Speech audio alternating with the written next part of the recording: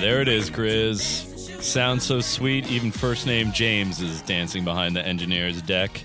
Welcome to the Red Bulletin Podcast. I'm your host, Andreas Georges. We're talking to top performers in the worlds of adventure, sports, culture, music, science, gaming, man, everything, basically. We're all over the place, and we skate the cultural wavelength to uncover topics, to talk to people who offer real insight into these subjects. Today's guest was one of the original founders of NWA, together with Dr. Dre and Eazy-E. He's the Arabian Prince.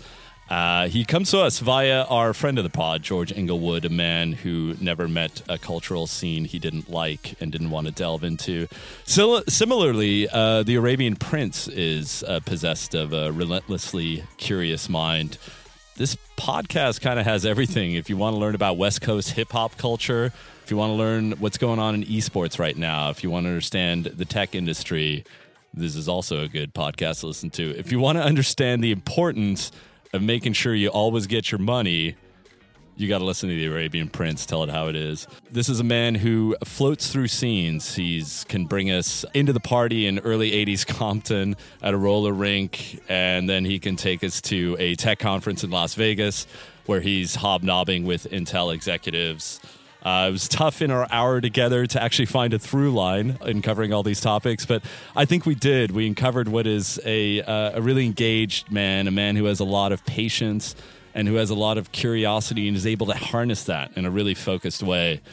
I really enjoyed it. I hope you do too. Let's buckle up and let's start the show. All right. Arabian. We're here with the Arabian Prince in the Red Bull recording studio. He is one of the original producers of NWA. He's a VR entrepreneur, an esports player, a tech designer, manager of JJ Fad, who gave us the club banger Supersonic. There's not much that you don't do, it appears, and I think the challenge here in this hour is going to be trying to nail you down and find the through line through all of that. But maybe we start with your background, where you were born and your musical parents, and maybe just kind of take me through, what Compton or what Inglewood was like back in the day when you guys were growing up, and what kind of outlet music provided you. Right. Well, you were right. Compton I was born and raised in Compton. I actually didn't move to Inglewood until probably halfway through elementary school, like right before I went to high school, we moved to Inglewood. So, from birth all the way up until I was maybe 13 or 14 was Compton, and then Inglewood. So, growing up in Compton or in the hood or whatever people want to call it, for me, my mother, since I was the only child, tried to shield me from the streets as much as she possibly could. And she put me in Catholic school. And, I often said Catholic schools in Compton were probably worse than public schools in Compton, because it was, walking home in the hood wearing salt and pepper jeans and a tie. You know what I mean? Like right. You got on a uniform. You got to fight every day to go to school, to come home. So you became a lot tougher than like the regular kid anyway. And all the girls in school had on skirts. That's even worse. So right.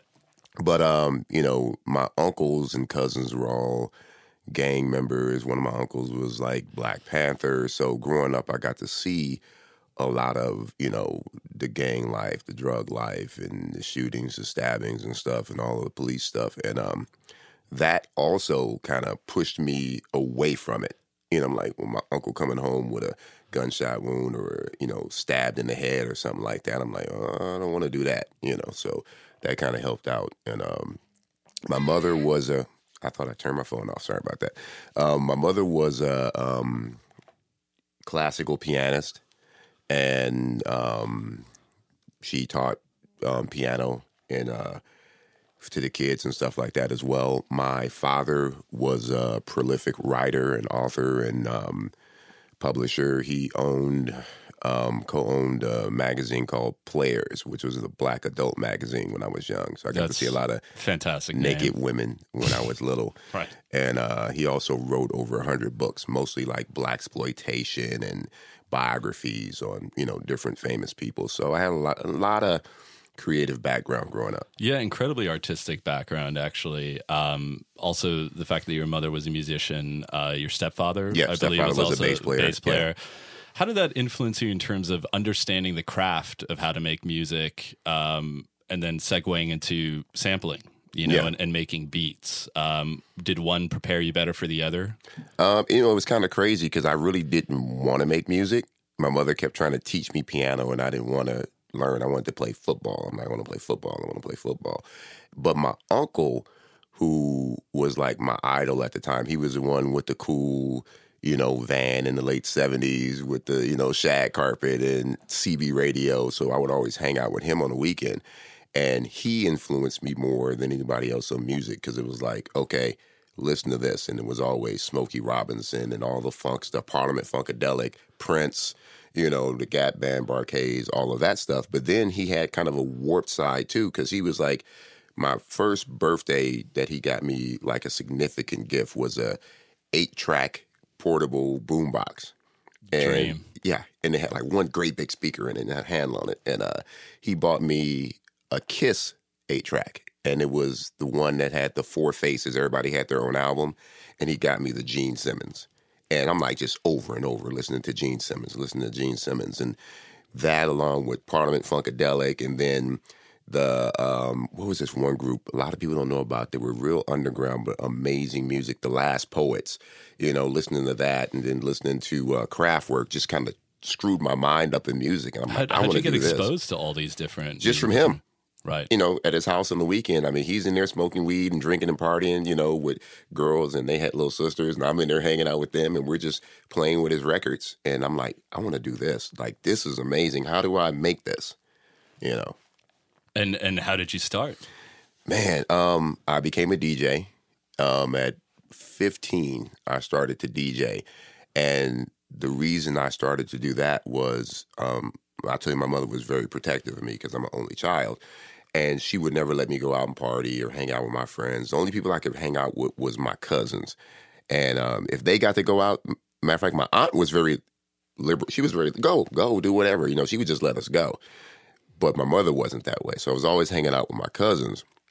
And I'm like, well, how can I figure out a way to be more independent and do my thing? And I'm like, well, if I start DJing these dances at the schools, I'm the first person at the party and the last one to leave, and nobody laughs at me that my mother's bringing me because I got to bring my equipment. So I kind of figured that out, and I'm getting paid too. So that's how I got into DJing. And you had this desire to be independent, maybe because your mom was so, trying to shelter you so much? Yeah. And then I saw my uncle, and he was just free, wild and free. So I wanted to do that, but I was also, very... I'm a very analytical person, like very matter of fact. Like I don't like taking extra steps for anything. So I'm like, okay, I want this. And, we really didn't have a lot of money. So I'm like, how can I get this? Okay, DJ, money, I can buy things that I want. So I did that, and I bought a little drum machine. It was a toy, actually. It was Sensonic drums by Mattel. Had 4 little pads on it, and it made little tom sounds and little pews, whatever, And when I would DJ, I would just mess around with the drum machine while I would play, stop the music and make little beats, and people would keep dancing. And I was like, aha, like, this is cool. And then when I bumped into a buddy of mine that I kind of halfway grew up with too, Egyptian Lover, we started doing the same thing at some of the parties and started doing little chants and little mini raps over the beats, and like, well, we can make records. So it was just a little slow transition, kind of figuring it out. Yeah, but there was also that time. It seems like there was a sense in the music industry that kind of thing was possible. Yeah, that growing up where you grew up wasn't a barrier. Yeah, but the crazy thing on the West Coast, like now people take it for granted. The musicians and the rappers and just, the people who want to make music now, it's very easy. In the late 70s and early 80s, it wasn't easy. Like, there was if you didn't have any technical knowledge, you couldn't really do it. If you were a band, yes, if you played. But if you were just somebody who really didn't play music, I could play the piano and the keyboards a little bit, but you needed technical knowledge to run a drum machine back then. You needed technical knowledge to know MIDI, or this was even before MIDI, like CV Gate and all of these things. So that started my whole technological brainstorming of things, because I knew how to plug in all these things and make them work, and SMPTE this and MIDI that, and so it was hard. And then there was no outlet, so you had to find, like, okay, I've got a song, what do I do with it? You couldn't upload it to the internet. There was no internet, so it was like, okay, you had to find somebody who could press a record, but you don't have the money to get it pressed because you're 16, 17 years old. So I had to kind of figure out all these little things to get to making my first record. That's interesting. The tech thing, because I don't know, I would think the child of artists would be very kind of creative, right brain. Where did the tech thing come from? My uncle, again, my uncle. Mr. A-Track with the shag carpet in the van. Yeah, he had a CB radio in his van, and we would get in the van and we'd be riding around doing the whole, 410, ride on, all of that stuff. I had all the lingo. It wasn't like Breaker 19. That's the corny stuff. It was like real CB talk that we were getting into, and I was a little kid with a deep voice. Yeah. So all of these older women were like trying to find me, because I used to call myself Pretty Boy back then. And I remember going to one of the little jamborees, CB jamborees, and all these women were looking for me. And I'm like this little kid, and they were like pissed off. They would never talk to me again on the CB after that. But it was fun. And from there, I met other CB guys, and we just had like a regular one that you would buy at a store. I think it was a Cobra or something like that. And the real CBers, like the real dudes, had these huge bass stations in their house, like big boxes with knobs on them. And they had this microphone. It was called a Silver Eagle D104. It's this big old, you probably seen a big chrome thing with a big diaphragm on the top.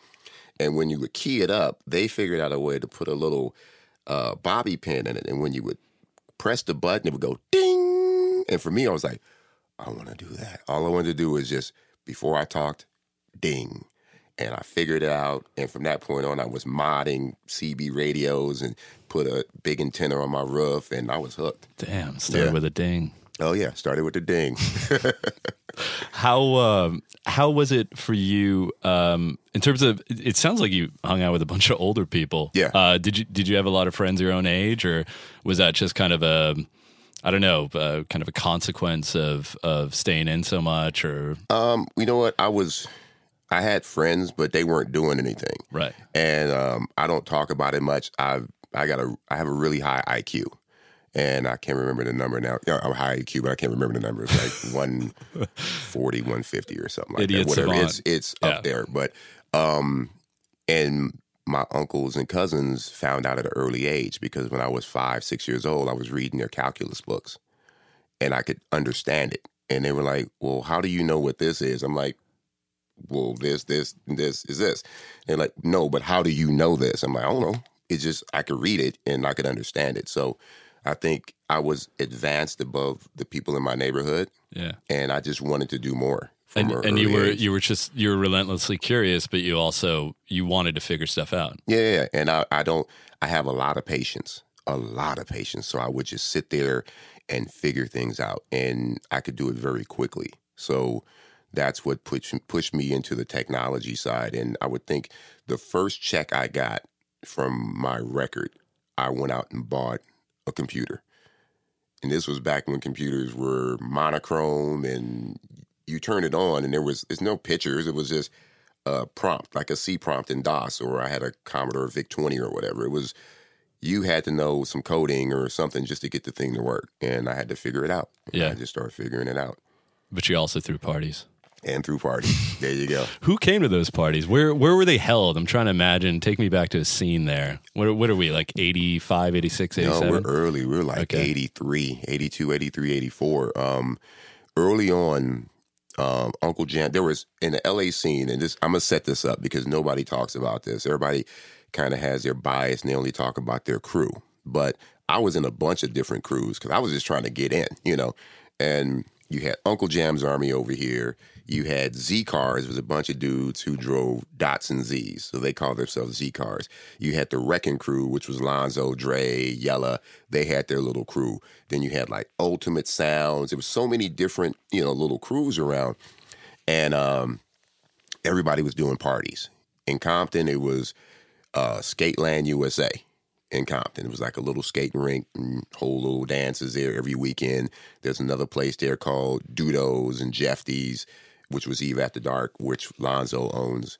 And Uncle Jim's Army was doing like little smaller place, not smaller places, but their own little thing, like the Veterans Auditorium in Culver City. Then they started making a little money and doing the convention center, and then even the sports arena, which was crazy because when we DJ'd the sports arena, you had only DJs and 10,000 people dancing to us DJing, which was crazy. It wasn't a concert. I mean, you're like a teenager and you're commanding a dance floor. Oh, basically. yeah, and 100 speakers. We had 100. It was like a full-on concert with just us DJing. Wow. Yeah.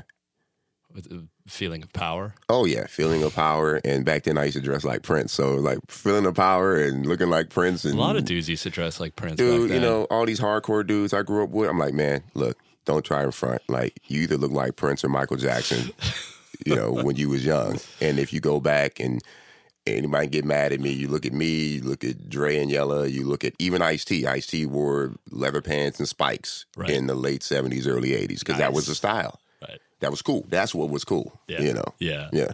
Prince, your name came from Prince, obviously, a big inspiration. Where did Arabian come from?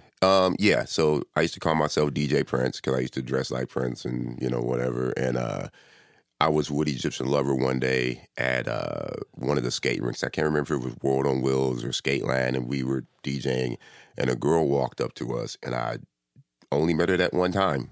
And she asked Egypt what his name was, and he was, Egyptian Lover. And she asked me what my name was. I'm like, DJ Prince. And she goes, you should call yourself Arabian Prince because I've seen you guys together all the time. We should do like tricks and stuff. And then I was like, that's cool. We can make money on that. And I'm always thinking money, like we can make money doing Egyptian Lover Arabian Prince show. So I kept it. That's good, man. Big in the Middle East market, maybe too. Yeah, I mean, always thinking expansion. Yeah, it was cool. And I was thinking, like, I had long hair and the whole Arabic thing with the women, and it was cool. So I just harem up on stage. Yeah, I kept it, and I've got so many alter egos and AKAs, and that was something that Prince did too. So Egyptian Lover, he's Egyptian Lover, but he's also Jamie Jupiter, because Prince was Jamie Starr. So he had Jamie Jupiter, and he would put records out under Jamie Jupiter. And I'm Arabian Prince, but then I had Professor X. So Professor X is my alter ego, which is really, really huge in Europe because it's more Kraftwerk style, music. Oh, kind of techno. Oh, yeah. Yeah, it's like more Kraftwerky techno. And I had a really, really big record called Professor X Saga that I did. And it's so funny. One of the biggest house electro DJs from back in the day, Juan Atkins, he's huge. Yeah. One day I was hanging out with him. And, he did the whole Cybertron thing and that. And he was like, I was playing it at one of the parties that we were at, one of the arenas. And he's like, man, that's a great song. He said, we've been trying to find this guy to bring him to Detroit to do a show for the last 10 years. I'm like, really? So you should have called me. He said, why, you know him? I'm like, no, that's me. He had no clue. Wow. Yeah. Wow. I mean, it wasn't that connected back then. No. You just put it out and you never talked about it. And, I mean, even Juan Atkins, one of the founders of Detroit Techno, even they needed to go to Berlin to really have their music legitimized, even, right? And really blow up. There you go. Let's get back to Prince, though, the dearly departed Prince. Yes. If you could distill into maybe a sentence or a paragraph why he was such a role model for you and just the way he expresses artistry. Creativity, genius, as far as his music. I remember the first record my uncle exposed me to was For You. And I can't remember. I think it's either the one where he's on a horse butt naked with the big afro or he had the perm. It was one of the two.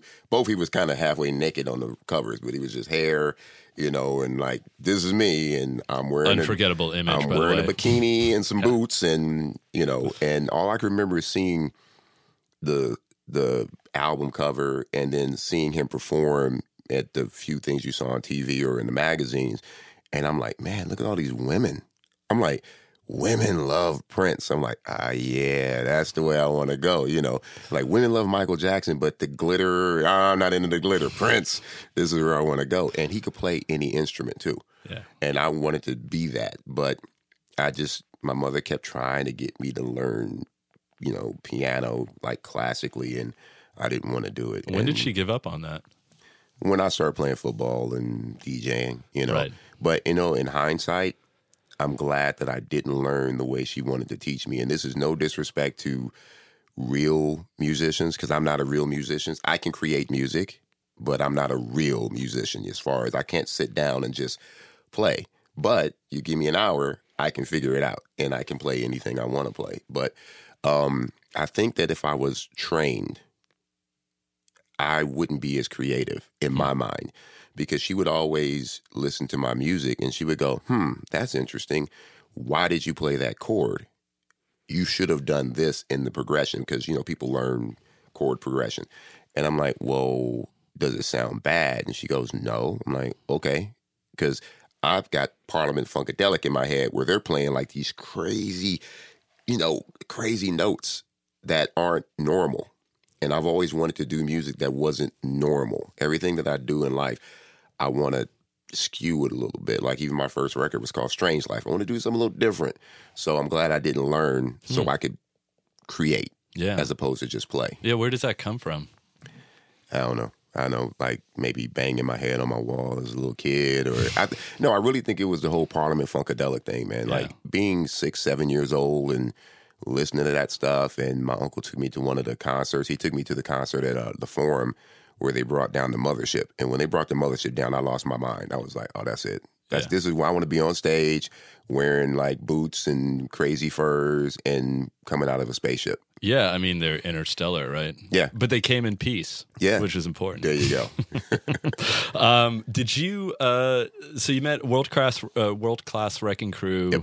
How'd you connect with Dr. Dre? We was buddies from the beginning. Like, we did a lot of the same DJ places, Skateland, World on Wheels, Dudos, Eve at the Dark. We just hung out. We was best buddies. Did you think similarly as well? Yeah, we thought similarly. We would always on the weekends go chase women at Venice Beach and then go back and just work on music. And at the time, we didn't have a lot of money. So I remember sometime we would just be sitting in the studio, and nobody in this room is old enough to know what this is, but there used to be a little place. It was kind of like Taco Bell, but it was called Pup and Taco. Sounds healthy. It was hot dogs and tacos, and you could get 3 hot dogs for 99 cents or 3 tacos for 99 cents. So we would go buy a bunch of hot dogs, a bunch of tacos, go to the store, buy a loaf of bread and some peanut butter and some popcorn. And that would last us 2-3 days, in the studio, just kind of messing around with beats and stuff, Yeah, that's incredibly nutritious. Yeah, it's like, I miss it. Did you dearly. ever combine the hot dogs with the tacos? Actually, you know what? I did it once. Yeah, I can actually remember that. I remember taking. I wonder if you would put ketchup. You probably wouldn't. You'd probably salsa. Well, Pup and Taco. I couldn't identify the meat. The meat in the taco, and I remember it so vividly. It had a weird taste to it. It had its own taste, so you didn't even have to put anything in the taco meat. Yeah, because it just had its own little taste. It'd be interesting to see what kind of animal that came from. I looked it up one time online because I was talking to somebody about it, and I actually found pictures of Pup and Taco. Oh man, yeah, good times. Yeah. You guys, tell me a little bit about the genesis then of NWA. Wow. So how that came about, and I always say, because there's so many stories. The movie, which I think was more of a movie than an actual factual story, even though I wasn't in it, and we'll get into that later. How we started NWA was because of how can I put the words? Dre didn't like his situation. I didn't like my situation. I was a solo artist, but I produced a lot of other groups. I produced Bobby, Jimmy and the Critters. I produced JJ Fad. I produced a lot of the stuff on the West Coast. But I was on Bobby Jimmy's label. His name was Russ Parr. He was the morning radio DJ at K-Day back in the day. So he enlisted me to produce all his music. And also used to do voices in the morning on K-Day. Like we would do all these crazy voices in the morning because I do voiceover. So he would put out my records on his label. That's actually how I got my first record out because I didn't really have the money to do it. A guy who's passed away named Sam Nassif, who owned the little club that I had called The Cave in, where was it? In Lenox, next to Hawthorne. He actually helped me fund making my record. I walked into a studio with no idea and came out with my song, but then I had to get it pressed. So Russ Parr allowed me to put it on his label, and all my early releases came out under his label. But I didn't understand publishing, writers, anything like that, or royalties at the time, and I wasn't really getting my fair share of the royalties. And not until, I got to give a quick shout out to my boy Unknown DJ, who was from back then. He was a little crazier than everybody else. He knew he was getting ripped off because he had his own label through Macola as well, the manufacturing company. So he figured, look, you guys are probably pressing and selling my records out the back door, but I'm coming in here every week and you're going to cut me a check. I don't care. You're cutting me money every single week. So make sure you sell more than you're funding me. And he brought me into that mix. So every week I'd go get a check. So I was cool, but I knew that I was you had to demand it back then, right? Yeah, you had to demand. Even now. Now it is. Well, it ain't even really changed. But, we had to go and do that because we were young and they just took advantage of us. So me and Dre talked one day and was like, man, we need to do more because he's not making money. He's got an RX-7 with no back window. I've got a raggedy car. But the people that we're doing music for, we got hit records on the radio, gold records here and there. We're not making that money. So we talked to our boy Eazy-E, who lived in the neighborhood, and he was the neighborhood pharmaceutical technician at the time, servicing Compton and South Central. And he had a little money. Didn't know nothing about music, but he knew he wanted to do something different. So we kind of sat down, talked about it, and started making, music that ended up becoming NWA. Your tracks were different than the others, though. Yeah, what's funny? They were, but they weren't. And I tell people this, it's a crazy thing. If you listen to the first NWA album, right, we used the same drum machines and keyboards that we used on all the electro-funk stuff we did. So if you listen to like Boys in the Hood or like Boys in the Hood, or Dope Man, it's all like dun dun dun dun dun dun dun dun dun. That slowed down electro-funk. Yeah. And the drums, because back then samplers only sampled maybe a second and a half. Like you had when samplers first came out, you had a sampler that it was Nakai, I can't remember the number, but it maybe had 7 seconds of total sampling time, right? And you had to break it down in pieces. So you could only get maybe 0.8 seconds of a sample. So it was only like an orchestra hit. So that's why you heard a lot of orchestra hits in early songs, because that's all you could sample, or a kick or a snare or like a, hey, that's it.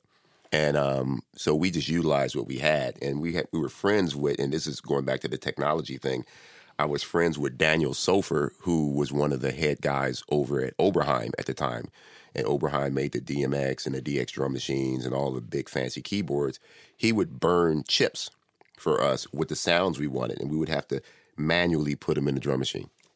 So it was kind of a crazy thing to get us to that NWA sound. Right. But once we got there, it transformed. We said, well, how are we going to do this? We'll slow down this and make it big. All we cared about was bass and big beats. Yeah.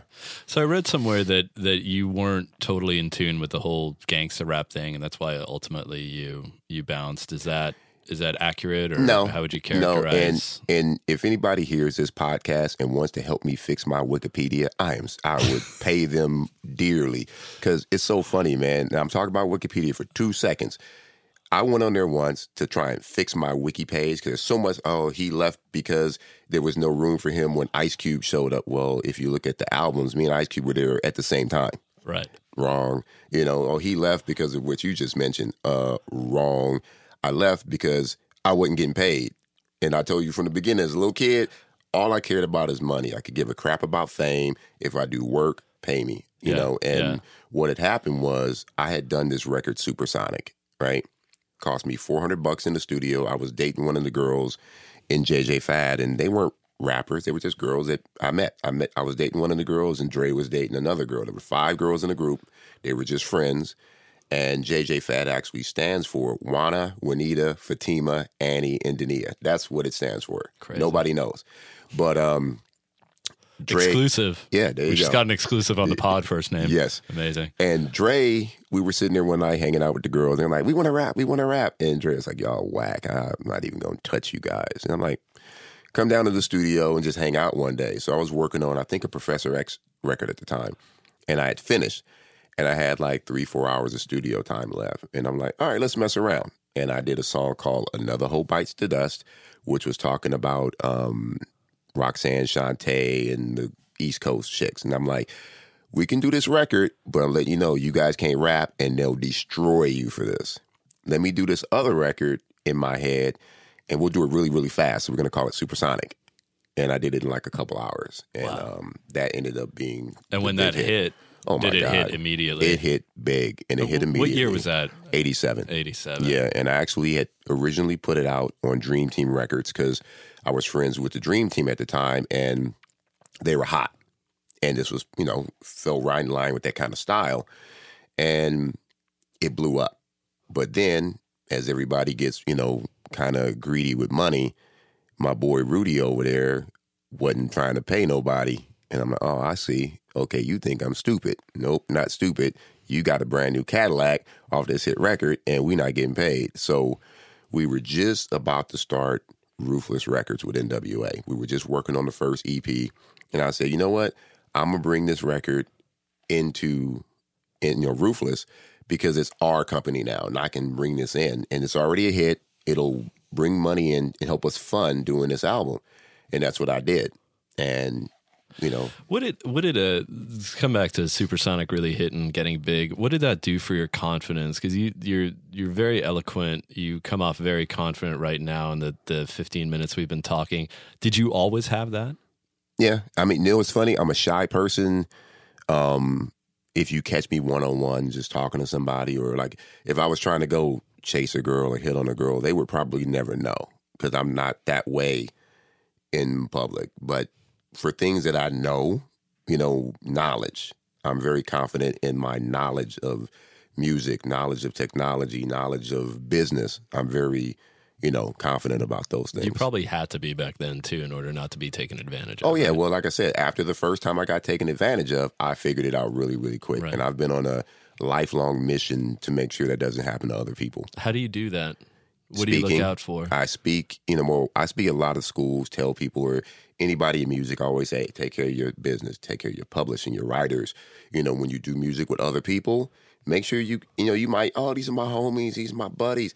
Write it down, what you did. Like I did 10% of this, come to an agreement Right. and have everybody sign it, because when the record come out and it blow up, people get brain damage like real quick. Like, oh, this is my record. Yeah. And if you don't have nothing, ain't nobody going to pay you. Right. If you don't have no proof, you're not going to get paid. Straight Outta Compton came out. You were gone by then. I was, it's funny. I was there for the whole album. I'm on the album. Sure. I was there of course. through the whole production. And when it came out, I actually did a few of the first part of the tour. But what had happened was the same thing. Supersonic had blown up. Straight Outta Compton had come out. And we still weren't getting paid. We were getting a little money here and there. It was almost like, oh, can I get paid? Talk to Easy. Talk to Easy. Yo, man, come on, man. Can we get paid? Oh, you need to talk to Jerry. Jerry's handling all of that stuff. And you go talk to Jerry Heller, and it was a runaround. And I'm like, why is this a runaround when this is our company? It's not Jerry Heller's company.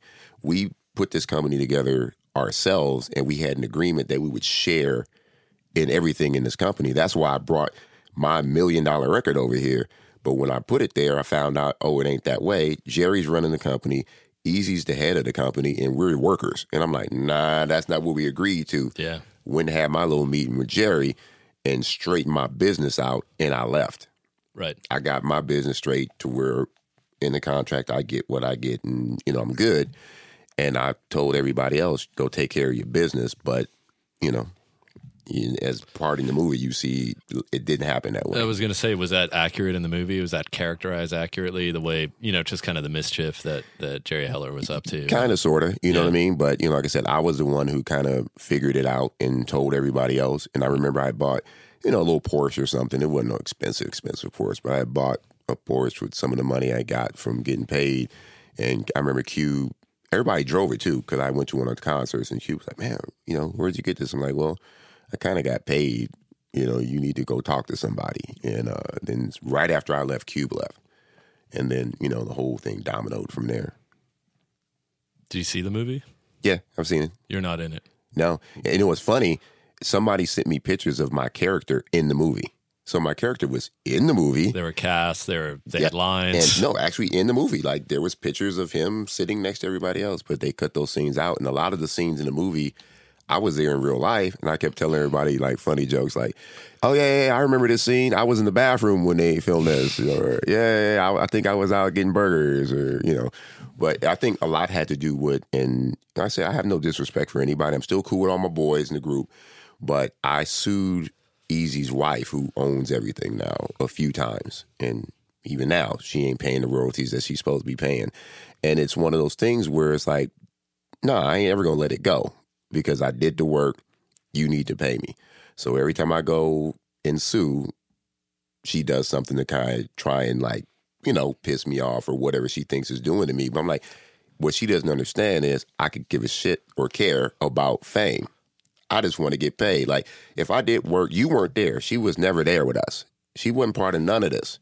And now she owns everything, and she wants to take control of it. And, it's her own personal bank. It ain't. Pay everybody what they're supposed to get paid, and everything will be cool. It happens over and over with everybody. If you pay all the groups and all the people who worked on the thing what they're supposed to get, you'll have so much money because everybody will keep doing stuff for you.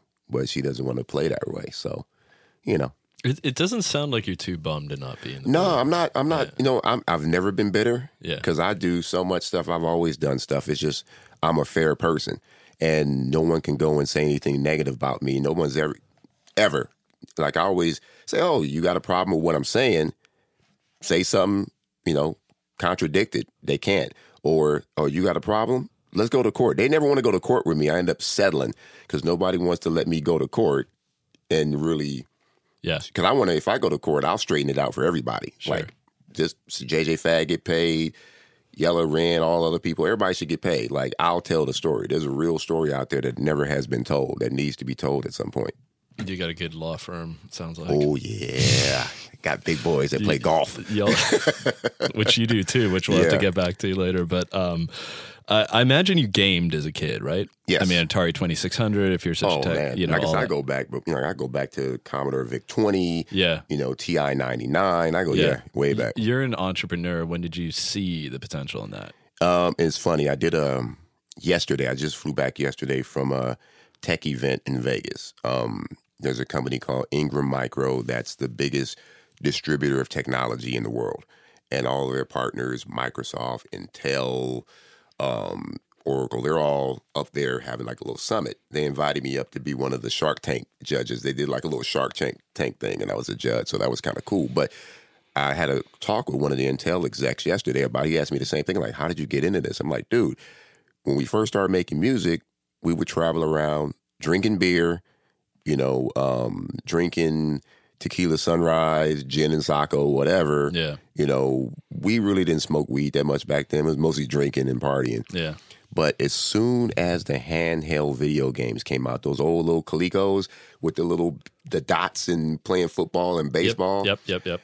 People stopped drinking and partying and wanted to just sit around and play video games all day. And I did the whole, there's something to this. This is like the new crack, because people want to do this now. Like, I mean, crack was still around. Oh, yeah. Well, no, it was. Because, I mean, every day people sitting in the house or outside just playing the games for money. Yeah. I'm like, there's something to this. So when I got my first checks, I started investing in early Microsoft, back when it was just DOS, that kind of thing, and some other little tech stuff, and trying my hardest to figure out how to get into that industry. I had taught myself how to code.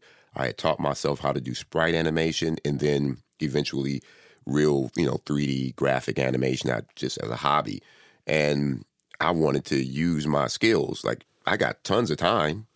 How do I do this? So I ended up reaching out to companies, And did you have an open door? Not at first. They thought I was crazy. Like, and why do you want to do this? Like, we know who you are, but why do you want to do this? Right. So I figured it out. I started going to conventions. They have a convention every year called SIGGRAPH, which is I would say it's a graphic convention where it was all the big companies who sold the hardware and the software, and I would go and just walk around and see what was new, what I could buy, and I would meet some of the companies and ask questions. And I met one of the companies, which was the company that made 3D Studio Max, and I was asking them how to do some kind of volumetric lighting stuff, and they were like, "Oh, you do this, you do this, you do this, you do this, you do this." I'm like, "Oh, really?" I'm like, "Well, I do this and this and get the same results." They were like, "Well, how did you do that?" I'm like, "I don't know. Like, I figured it out. I didn't read the calculus book. Yeah, man. I didn't read that book. Yeah. Like, do you read?" I say, "I couldn't find it in the manual, so I just figured it out." And they were like, "Who are you?" And I told them, they were like, "Oh, we got to do something. Like, this is great for our business." Like, saying that this guy who's an entertainer or whatever is doing animation. So I ended up being like a poster child for them. And there was a huge computer company called Intergraph at the time. I started doing stuff with them. Were you taking a break from music? Was that what this was? No, I was still doing music. You were still doing music. What was this giving you then? Just, you get bored doing the same thing. And I'm not sure. I'm not really into astrological signs, but people say Geminis are like all over the place. So I'm a Gemini. So I'm like really all over the place. I'm doing 8 or 9 things at the same time. And I've always been that way. So how do you focus, by the way? That's how I focus. By doing what? But how are you confident that you can do every one of those things up to the best of your ability if you're so scattered? Because it's easy.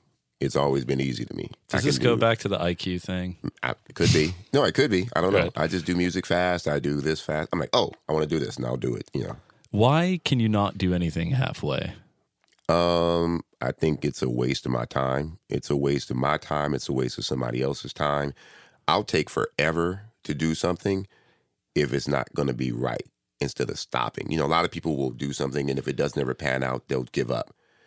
I'm not that way. I'm like, it's a great idea. I'm going to see it through. I'm going to figure it out and implement it and make it happen. Yeah, I guess it's just knowing when something's a great idea or when something... I don't know. I'm the opposite. So I'm just trying to think of how you finally make that decision. Like, no, this is something I'm going to see through to the end. Well, you know what? I tell other producers this when I speak at schools and stuff. Like, what should I be focusing on? I'm like, dude, just keep making music. A lot of producers or artists fall in love with all the music they make. They make a lot of songs, fall in love with it. Or you get people, I'm going to make an album. They'll make 11 songs. That's their album. I've never been that way. I'll make 100 songs, but you have to identify what's great and what's not great. So once I find a song that's mediocre, I'll finish it to see if it'll pan out. And if not, I'm okay, put that over there. And then all of a sudden, aha, that's a hit. That's in the hit bowl. That's a hit. So same thing with technology or anything else I do. It's like I can identify what's a hit, but I don't fall in love with anything I do until I find something that I deem is great. If that makes sense. Yeah. Yeah, no, that does make sense. Do the ideas just come from where? I mean, where do musical ideas come from? Just out of the air. Out of the air. It's crazy. So you hear stuff. Sleep. I wake up. I'm like, I wake up at 4 a.m. sometime. Like, okay, just put this beat down. Or I've got all these little just ideas on my phone where I'm humming or doing stuff. And, later on, like I just recently went back and listened to songs from years ago with this guy in there. Yeah. Shout out to George Inglewood, my Inglewood. partner in pod, Overthinking It. Thanks for bringing Arabian in. Yeah, so we were sitting down, and I'm going through some old stuff because I never like to give people old music. I always want to create something for that person. Like, let's figure out who you are, create music around you. But every now and then I'll go back and I'm like, ooh, that's a heater right there. Like, I forgot about that one because I had nobody to give it to. It was a hit, but I had nobody to give it to, and I just put it over there and found a couple for, him and his artists. So it happens. It's funny. I mean, you came up in an age when it was really hard to produce music. It took, like you said, it took going through tech manuals, and it took like having the right gear and knowing people that had the right gear. And nowadays it's so easy, and do you think something has gotten lost?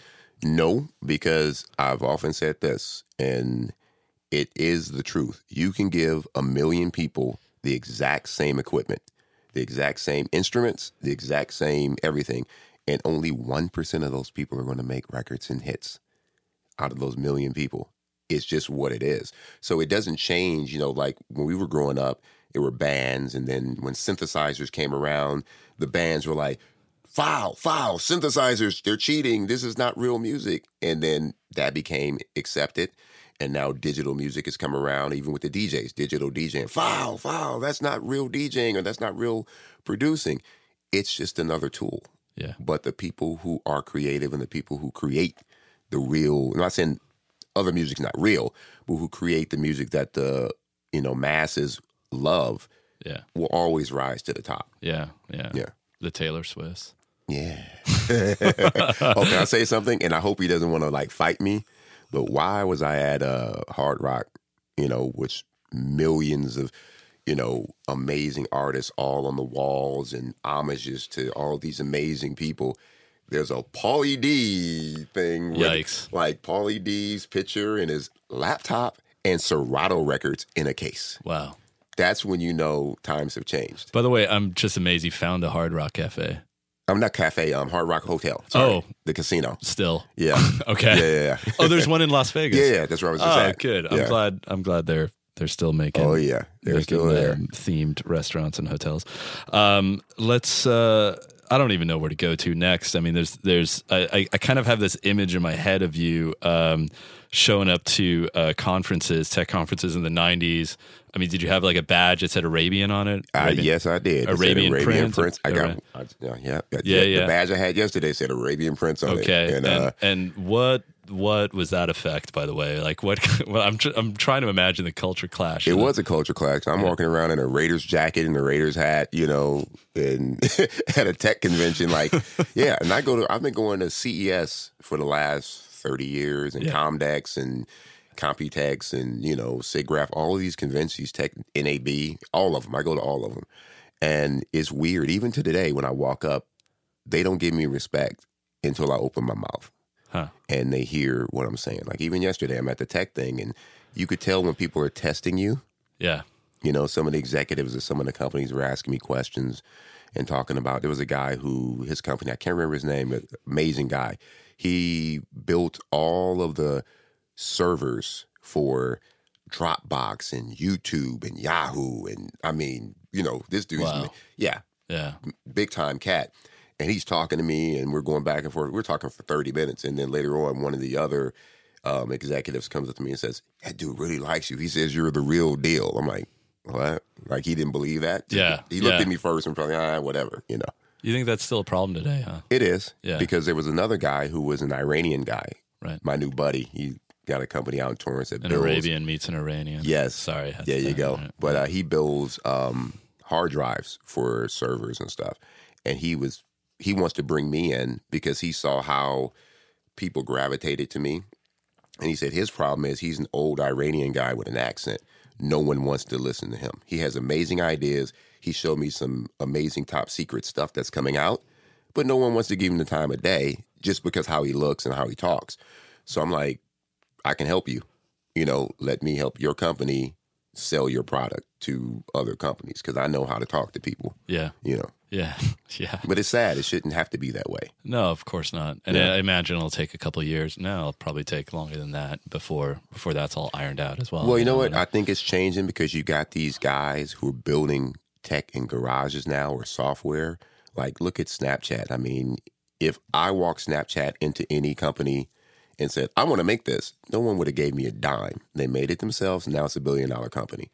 Same thing with Facebook and, even Google. Google was made in the garage. I mean, they sound like your kind of people. Yeah. Right? They just do it by themselves. You gotta They do it by figured out yourself. they're resourceful. They're committed. They don't stop until they're done. Yeah, Microsoft just paid $30 billion or whatever it was for LinkedIn.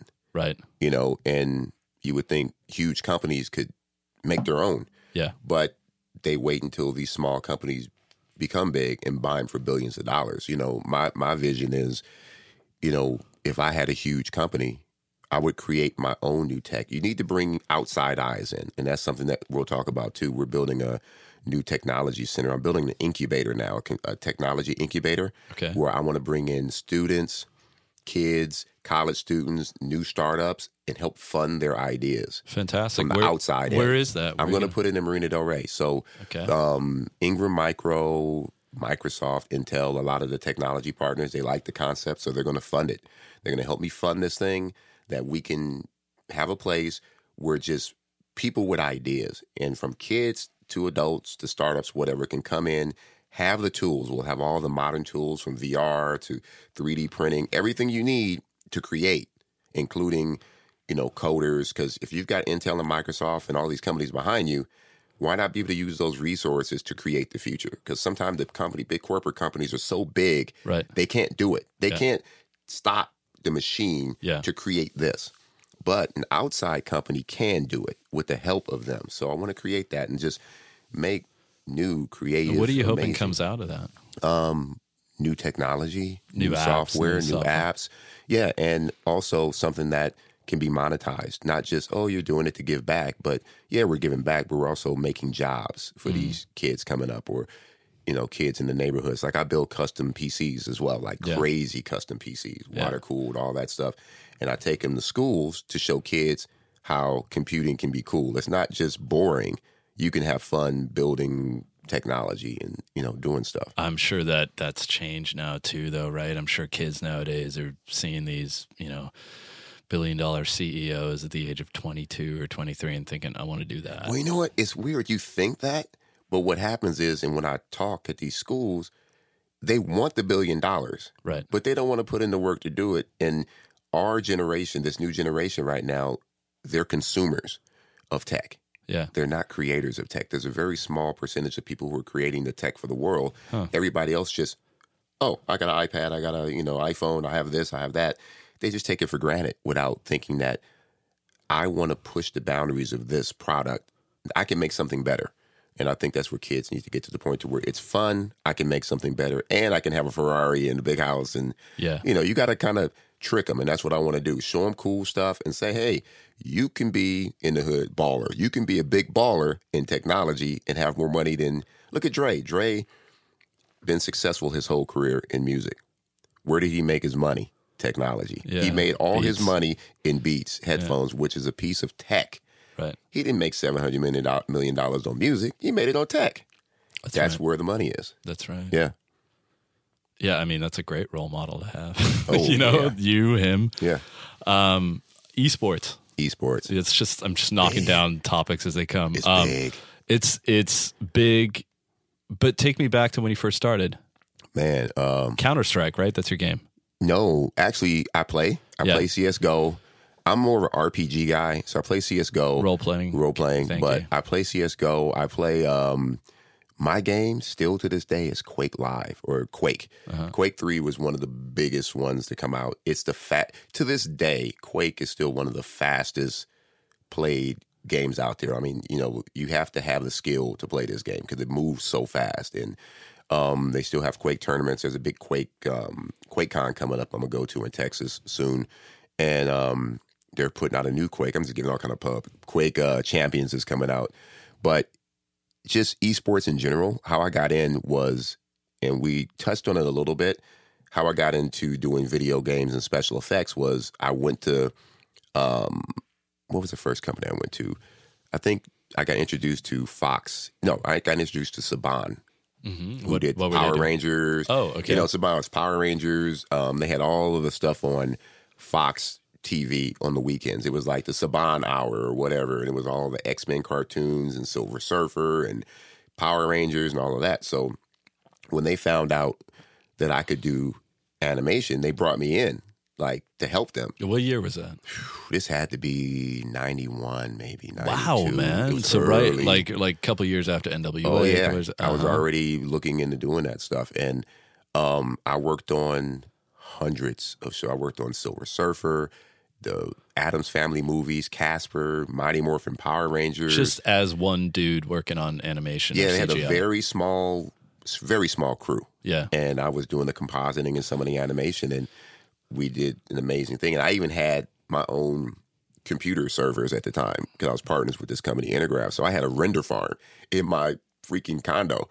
And they were like, dude, we need more rendering power. So I brought my rendering machines over to Saban, and we were just making money and just putting out crazy hits. But it wasn't enough. It was so long hours to do these things. It was cutting into my creativity and the music side of things. So I'm like, And I looked across the street, I'm like, oh, Fox Interactive. Oh, they do video games over there. Ha! So then I've met some people at Fox Interactive, and same thing, like, what do you want to do? Like, who are you? Like, we don't know how to do a deal. Like, how would we do this? Like, you want to learn video games, but you're this person over here, and we can't just give you a job.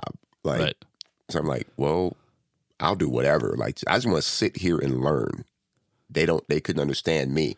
So I came in as like a game tester for a while and just sat there and just kind of learn. And I would hang out with the executives because of who I was, but then test games and just do all of that. Yeah. And that's, I kind of moved up the ladder, game tester, lead tester, associate, producer, little stuff like that. And once I figured it out, I left and started doing my own thing. But I worked on hundreds of video games.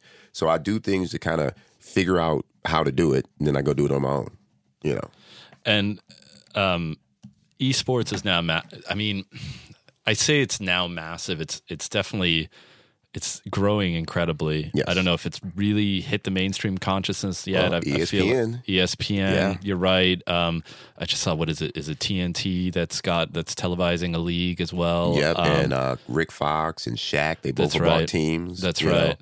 right. But when you probably got into it, it was a little bit less high profile than that. Oh, yeah, it was just more local based, national, but not televised. Just there was some money in it. You'd battle against other guys, Yeah. For prizes or trophies or $10,000. Or matter of fact, we gave away a car at Fox Interactive. We gave away a car to one of the big guys. He's still around, more of as an ambassador than a player. Fatality. He was Okay. one of the biggest e-gamers back in the day. And What kind of car? it was a AVP, Alien versus Predator, Ford Focus that we had all like tricked out and branded with Alien versus Predator on it. It doesn't sound very cool, man. No, but I talked to him about a few months ago at CES. He said, I just sold that car. I've had it all this time. I'm like, you had that car for like over 10 years? He's like, wow. Ford Focus. Yeah. With graphics on it. With graphics on it.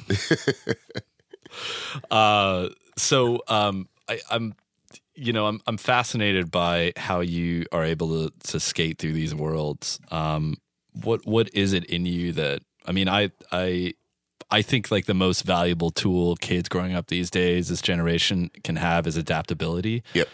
How did you have adaptability at such a young age? How were you able to seamlessly, go from, NWA, from Compton to executives at nascent computer companies, tech companies, to game designers, to esports? What is it inside of you that allows that? The ooh factor. What's the ooh factor? It's actually, that's another one of my company names. I'm about to do a new thing. Should we called the Ooh copyright Factor. that? Is that can we put like an audio TM at that or something? Ooh Factor. Okay. We're gonna do like a new little YouTube channel called the Ooh Factor because of the way I have been my whole life. Like Right.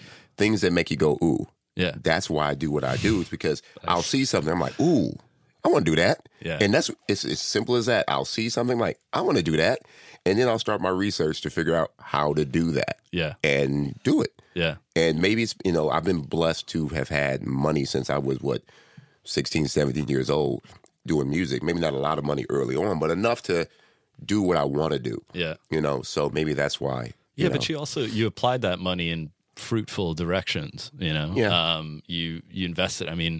17-year-old with money chasing girls on Venice Beach. I could see you would run out of money actually at one point. No, Nah, I was very. Venice was cheaper back then. Yeah, too. and also I No was chai very. lattes or yoga I spend classes. money. Like Yeah. I'll go buy. I tell people, I'll buy $100,000, $150,000 car, but I'll drive it for 10 years. Right. You know what I mean? Right, Like right. it's one of those things with me. I'll spend a lot of money on something, but it's for a reason. I'm not just throwing money around or whatever. Yeah.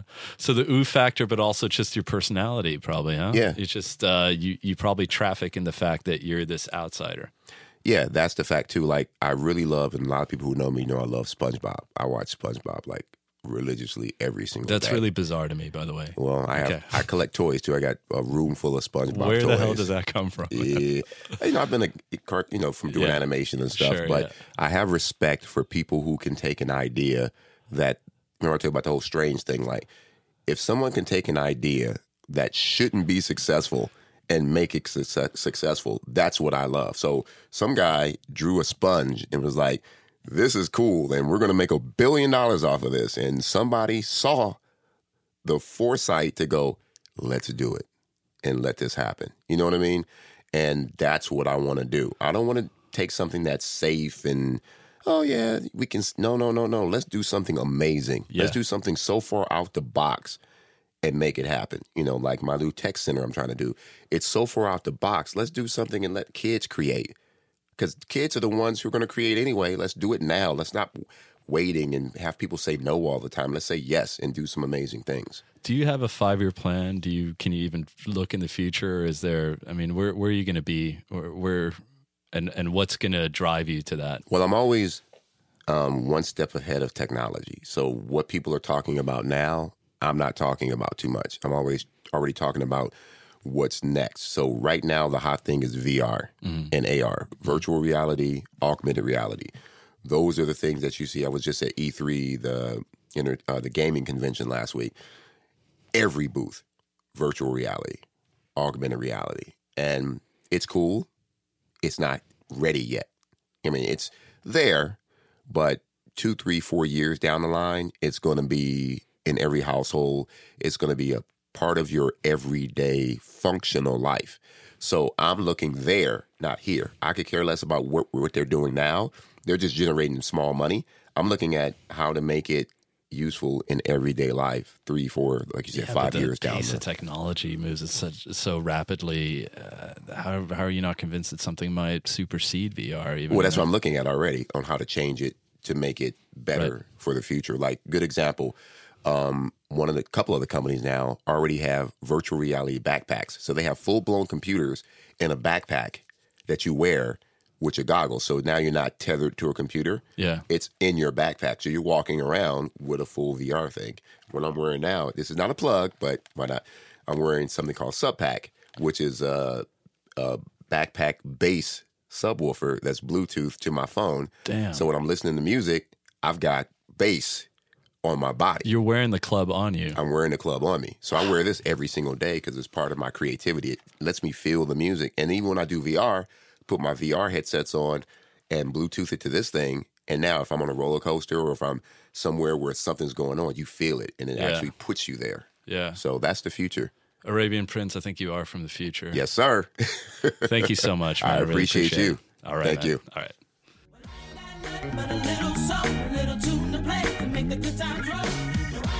Arabian Prince, thank you so much. I got a lot out of that interview, a lot I can apply to my own life. Be sure to check us out, redbulletin.com. You can find the SoundCloud links to the podcast there. You can also, of course, subscribe to us on iTunes. That's the Red Bulletin Podcast. Special thanks to the First Name in Podcasting, First Name James, our engineer, our elusive producer, T. Rizza, and we've got new pod members. Our pod is getting ever larger. So shout out to Momo and JK, it's Jess, for helping us line up guests and keeping the vibe going. See you next time.